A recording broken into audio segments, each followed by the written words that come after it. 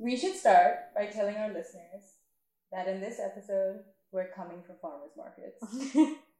Really though, they are expensive and not for us. I never felt comfortable going in one, I want to be a farmers market girl. I felt like that when I was living in East Village. I was like, I will go and get fresh vegetables in the morning every Saturday, and it never happened. I just, like, the prices, like, if you go and look at it, like, the prices are ridiculous. Well, it's actually, at first, I'm like, wow, this is really cheap, but it adds up. It's like Whole Foods. It definitely adds up. You're like, oh my god, this $3.99 jam, and then you're like suddenly paying $200 at the register. We're coming for farmers markets. We're coming for veganism. Yes, definitely. But also, we're not coming for them. They came for us. Exactly. They came for us. First, we were the ones who started all of this. From farm to table, from eating vegetarian and vegan diet to basically being sustainable, Yeah. Except our sustainability isn't sold. Exactly. So let's get into that. I mean, what is the current state of sustainability for you? Whenever I think about that word, I can't relate to it, like it seems so much of an outside force that I have to buy into it. I have to do things that will make me spend money to achieve the level of sustainability, Yes, and that seems so counterproductive that you have to spend money to be sustainable. Yeah. I mean, I think that sustainability as it stands today, I think of a white yogi. Yes. Who is like selling me bamboo toothbrushes from her Etsy store. Oh, and, God. Is preaching veganism, doing, organic produce without taking into consideration that this is not a realistic lifestyle for everyone. And even when it is a realistic lifestyle, it isn't rooted in whiteness and it isn't rooted in capitalism. Yeah. Because the truth is, everyone, and that's what we're going to talk about today. But the truth is, you shouldn't have to buy something to be sustainable. Exactly. It's in your practices, and we will get into it today. This is Nicole. This is Sonali. And this is Well Mountain, the podcast. So we've talked about it, kind of. We're like, okay, sustainability is rooted in whiteness and capitalism, as in the people heading it in the mainstream media are white. Yep. Top influencers, the people at the top of the hashtags are white. And it's not, doesn't target people of color ever, It is sold to white people in hopes that they will profit out of what they haven't built. Yeah, exactly. I mean, yoga and wellness is a whole other topic. Yeah, that we're not getting into today, but should be talked about since that was also stolen. So let's actually zoom into our topic, which is sustainability and food.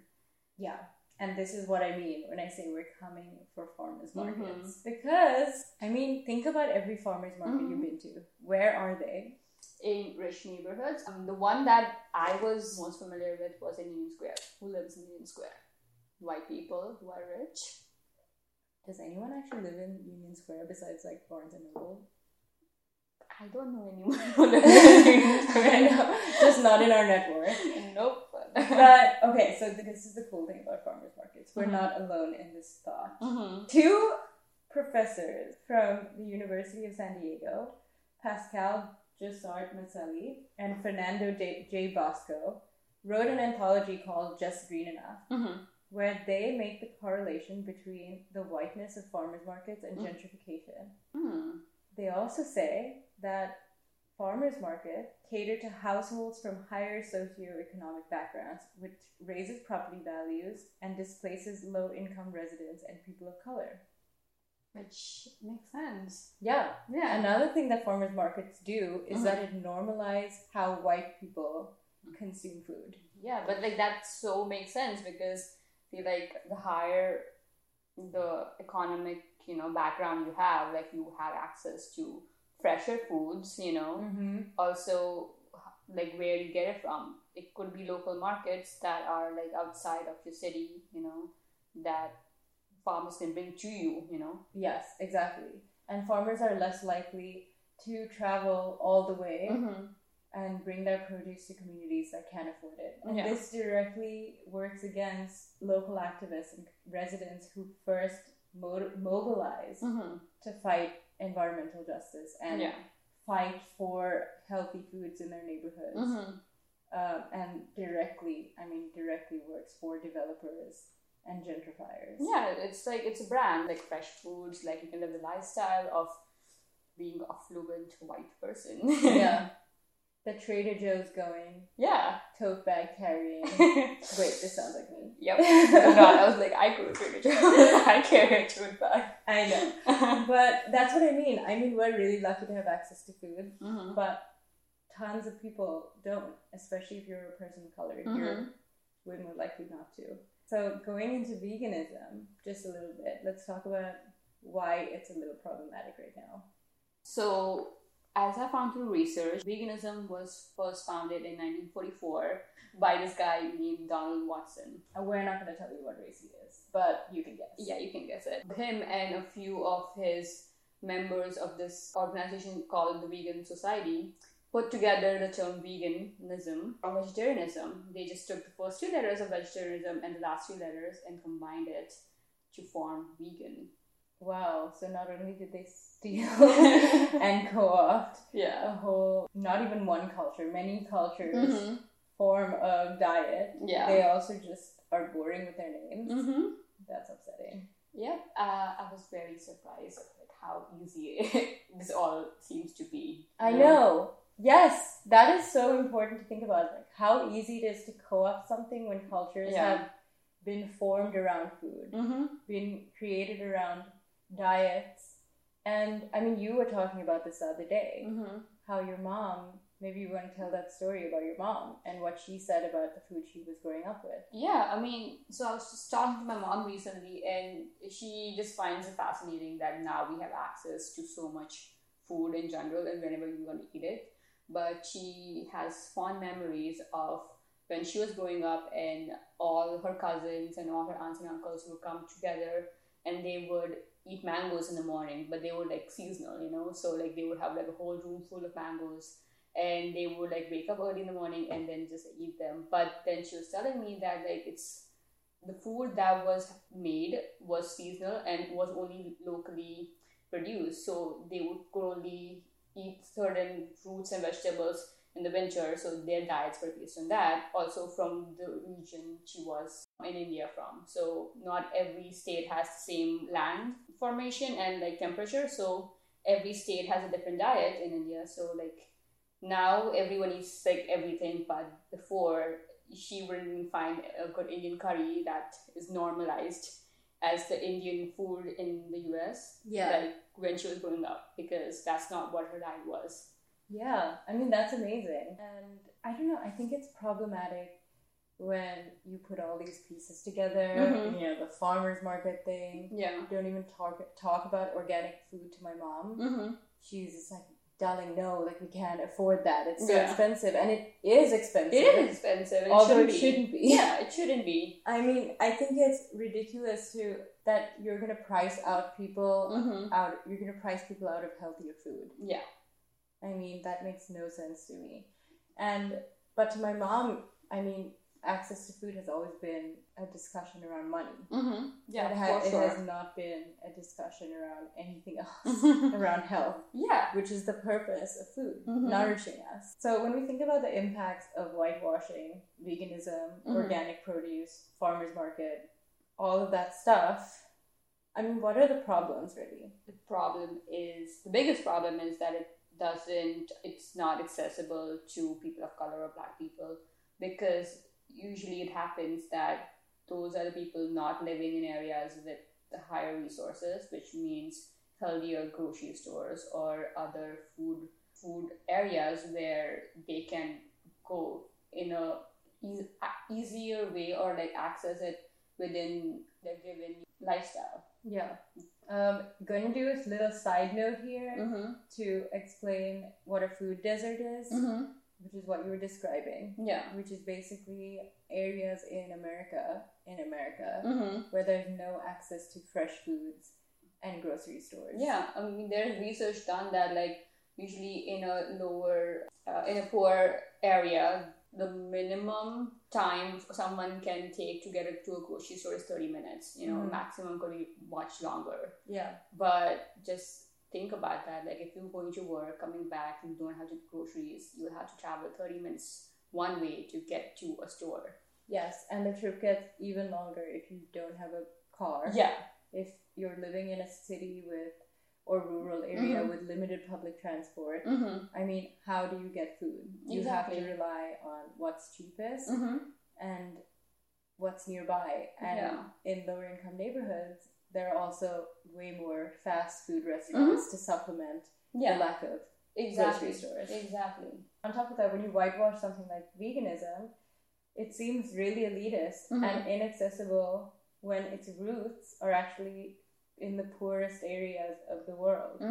I mean, these communities like Vermont are vegan out of need or vegan out of what's available around them. Yeah, and that's sustainable because that's the way they have to be. There's no ulterior motive of like we have to save the planet or our bodies. It's like we have this and that's how we eat healthier. I mean, yeah, but I think there is more of a concern for the planet too. It is, but not in the forefront of this. Right now, I feel veganism is just for your body, like to be better, to not torture animals, and like just be mindful of what you eat. But at the same time, when our moms were doing that, they were thinking about what's the easiest way I can get this food from the nearest possible source. Yeah. And that, I mean, also there was no export import happening at that time, like at this level. They couldn't get anything else. They had to rely on what was there. Yeah. So I feel like it was more grown from necessity than anything else. Yeah. And also it's when these phenomenons, veganism, sustainability as a whole, are co-opted by white people, it becomes exhausting for people of color. Because for people of color, you're dealing with racial violence, systematic inequality. I mean, for most people of color, it seems like veganism and sustainability is like the last thing on your mind. Yeah. Also, like just how expensive a vegan product is. If you go to a grocery store, like you will find that vegan products are the most costliest. Yeah. And how would that be accessible if you don't have the means to buy that? Yeah. Also, it's the sustainability movement and the movement for veganism that's led by white people doesn't include people of color. Yeah, it doesn't. So, I mean, people of color are less likely to join a movement that isn't for them. It's only now that, Black sustainability experts, Black vegans have always been there, but they just haven't got the shine they deserve, the representation they deserve to really bring people in those communities together into the movement. Yeah. Which is interesting because that really makes me think about how have Black and brown people led this movement for sustainability, for food access historically. Oh, it's been there forever. The first I can think of was my religion, my half religion, which is Jainism. My dad is Jain. And so this religion was born before 900 BCE.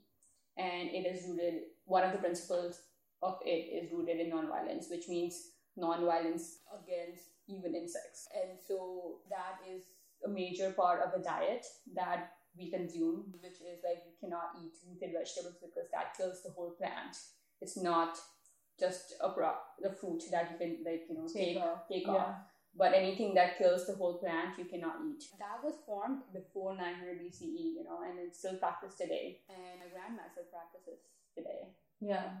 So she doesn't know what vegan is, by the way. But she would be considered a vegan because most Jains also don't consume milk. Yeah, that is one thing she does because we drink tea very religiously. And on top of that, and in that way, you can bring it back to America where enslaved Black people also relied on sustainable methods out of necessity. Yeah. In Carla Hall, she's one of my favorite cooks, by the way, one of my favorite chefs. In her book Soul Food, she covers this. I mean, right in the introduction, she reclaims soul food from something that's been commercialized. She says sort of exorbitantly mismanaged and taken over. She reclaims it and says that enslaved African Americans were cooking farm to table centuries before it was a label to slap on restaurants. They foraged, they pickled, they preserved for survival. Yeah. And she laughs and says, all our farms were, quote, organic. And so I think that's really interesting because white people have co-opted every aspect of food production and every aspect of sustainable food production, including farm to table restaurants. Yeah. And including using what you have around you. That is not new. It's been there. And the thing is, the difference between what's happening now and what was happening then is choice. Yeah. Also. So people of definitely. color sometimes just do not have the options. Yeah. Even now. Oh, they definitely don't. And exactly, like then it was necessity. Now, places where people practice this. But yeah, within white communities, it's a choice to take on. Yes, definitely. And spend exorbitant amount of money to do so. Yeah. And even when it comes to vegan and vegetarian lifestyles, mainstream media, food critics, contributors, they've all ignored the contributions made by people of color in the name of sustainability, in the names of food justice. These contributions have also, people of color are the people that have preserved authentic cuisines that white people co-opt and enjoy for their, fusion restaurants and whatnot. Mexican food, for example, is considered to be meat heavy and fried, which ignores a rich cuisine of wholesome plants like nopales, chayote, quelites, and squash. In fact, beef isn't even traditional in Mexico. It was introduced during Spanish conquest. Damn, okay. Yeah, of the country. And in the same way, Carla Hall reminds us that soul food was mostly vegetarian in the time when it was created. Because enslaved Black people did not have access to meat. Yeah. So most of the food was vegetarian or vegan, should we say. In the same way, indigenous communities have developed sustainable farming methods, sustainable food methods that have really relied on the land and only the land that they occupy. And it has taken on this, it's kind of passed down from generation to generation orally in what's called traditional knowledge. An explainer. Traditional knowledge refers to innovations and practices of indigenous and local communities around the world, and its experience gained over centuries and adapted to the local culture and environment. And now traditional knowledge is being co-opted by white people in their own farming. Yeah. And in their own green, quote-unquote, practices for their own farms. Yeah. With no credit given to indigenous communities. A lot of farming practices in the US is white, so you wouldn't find as many farmers of color or Black farmers in the mainstream farming industry. Exactly. Although, as we know, migrant workers and Black farmers do exist. Yeah. And they have existed for as long as this country has existed. Yeah. Just mostly uncredited. And their work, their land is either stolen from them or their work is stolen. I mean, there is no acceptance towards that. But now we are seeing people of color taking back small steps, but they are. So Leah Penniman is a farmer in Albany, and she realized when she was learning farming techniques that all the farmers around her were white, and the techniques that they were using were from the African diaspora. What? Yes, that's exactly what you mean, and that these technologies are being used without even knowledge. I mean, I don't think that these white farmers even knew that they were using West African technologies. For example, farmers have grown marigolds and other beneficial flowers next to crops because they attract insects like ladybugs to do natural pest control. But this technique was first built in Nigeria and Ghana. Yeah, and that technique is called polyculture now. But this technique goes back thousands of years to West Africa. But what I researched, like when I was researching that, I found that because so much of US, of America was built on enslaved people, they brought their practices, and white people didn't know what they were doing. So they didn't know how to farm. Yes. Actually, Eda Fields Black, an associate professor of history at Carnegie Mellon, actually studied the history of West African rice farmers. Super niche. Yeah. But she says that the rice industry in South Carolina and Georgia would not have been possible without West African techniques. And this is her quote, all right, which says exactly what you just said. We don't always understand enough about all the things that enslaved people built in the US. It's not just labor. It's not just brawn. This is technology. This is ingenuity. This is engineering. This is hydraulics. It's all rooted in West Africa. Wow. But exactly, this is not from here. Like all of this came from the ancestral roots of Black and brown people, you know? Yes, absolutely. In the same way that veganism has been co-opted by white people, so has specific foods that were originally sustainably grown and indigenous to the place that it was grown in. Yeah. I mean, obviously. I'm thinking things like maca root, chia seeds, spirulina, and cacao. We know these nutrients. Yeah. They're in all the smoothie bowls in New York City. Definitely seen in so many places. But they're indigenous to Latin America. And in recent years, it's only been in recent years that these ingredients have gained prominence in the United States. And they're becoming readily available, over-farmed, and just sold in health kit. So in addition, I mean, you know, I can think of almost every culture that, you know, our friend group is in that has some sort of rice and grain and bean combo. Oh yeah, definitely. And so it's things like quinoa and lentils or tofu, collard greens, chia seeds, all these health foods, all these vegan foods, all these sources of protein have long been sources of protein for us. Yeah.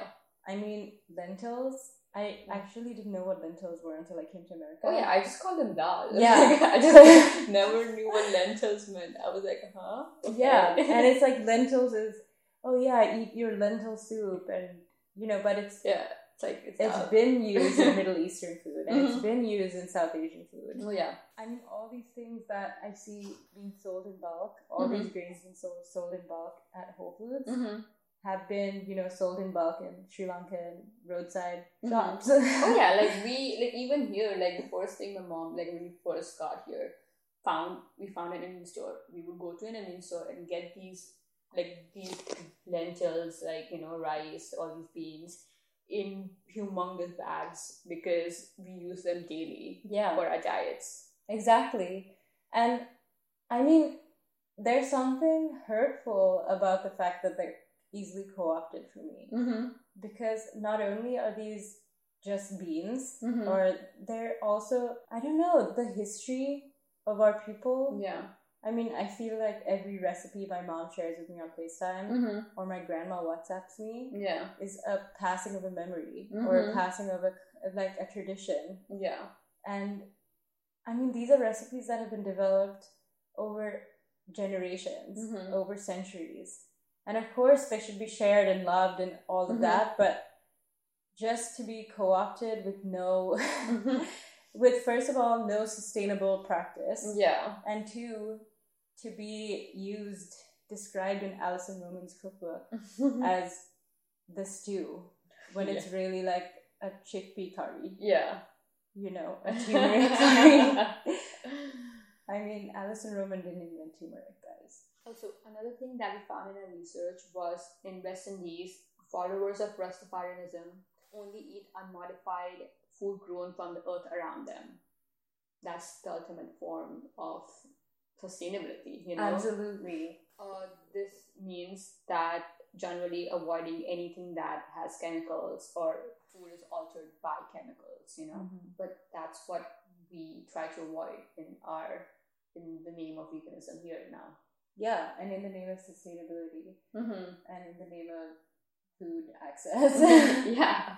At POC have always, so since we know that people of color have always led this effort, we really wanted to speak with someone who was making sustainability accessible to our Brooklyn community. Yep. So we'd like to introduce you to Jenny. My name is Jenny. I use she, her pronouns, and I'm the founder of Heirloom. It's a sustainability platform where essentially I'm just talking about going back to the basics and really trying to showcase accessibility within the neighborhood for what we have here. So Jenny heads Heirloom Brooklyn, and her strategy for increasing accessibility to food is education, and her number one rule is work with what you have. Yep. I started kind of just changing my lifestyle and altering my lifestyle probably around 2 years ago. And I started just by starting to carry around a reusable tote bag everywhere.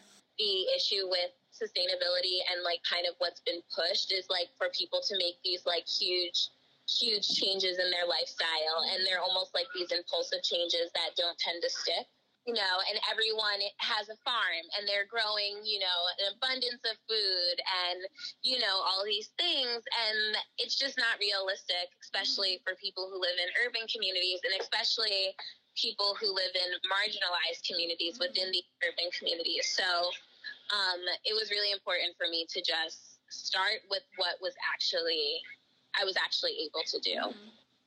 My father is from Costa Rica, and when they came here, like just watching my grandparents and seeing how the things that they did with so little, also thinking about how, we aren't highlighted. These ways of living are not put on the forefront. Like, these aren't things that we talk about. Is a lot of white people just showcasing these lives. If you even think about back to land ownership, it's a privilege for them to live this life because they are granted these different opportunities that Black people are not granted. So it's really important for me to show people that we can do this as well.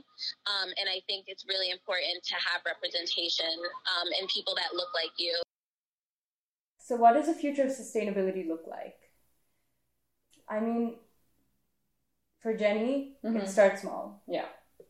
Also think about just the things that your parents know and things that you don't know, and the lost trades that had happened in those generations. Even how to plant and grow your own food. My mom has all these tricks, and these are natural things that her mom taught her. And unfortunately, I was like, what happened in this gap? But, just going back to the basics and really just learning from them. For Leah Penniman, the founder of Soulfire Farm, who we talked about earlier. Yep. Who we talked about earlier. Our strategy is to train Black and Latinx farmers in growing techniques and management practices from the African diaspora, so they can play a part in addressing food access, health disparities, and other social issues. Something that I love that she believes in is that she says that she has found real power and dignity through food, and that people with zero experience in gardening and farming can do the same. Yeah, it's also important that white vegans take an active role in putting this practice of veganism back and giving it back to people of color, Yes. And giving them credit for basically bringing this to the world, Also, instead of just activating your white peers, how can you bring healthy vegan food into other communities? Yeah. And that you can do that by supporting local community fridges, like the ones that we have here in New York, or community gardens, fighting for more supermarkets and healthy food and regulation that empowers that as well.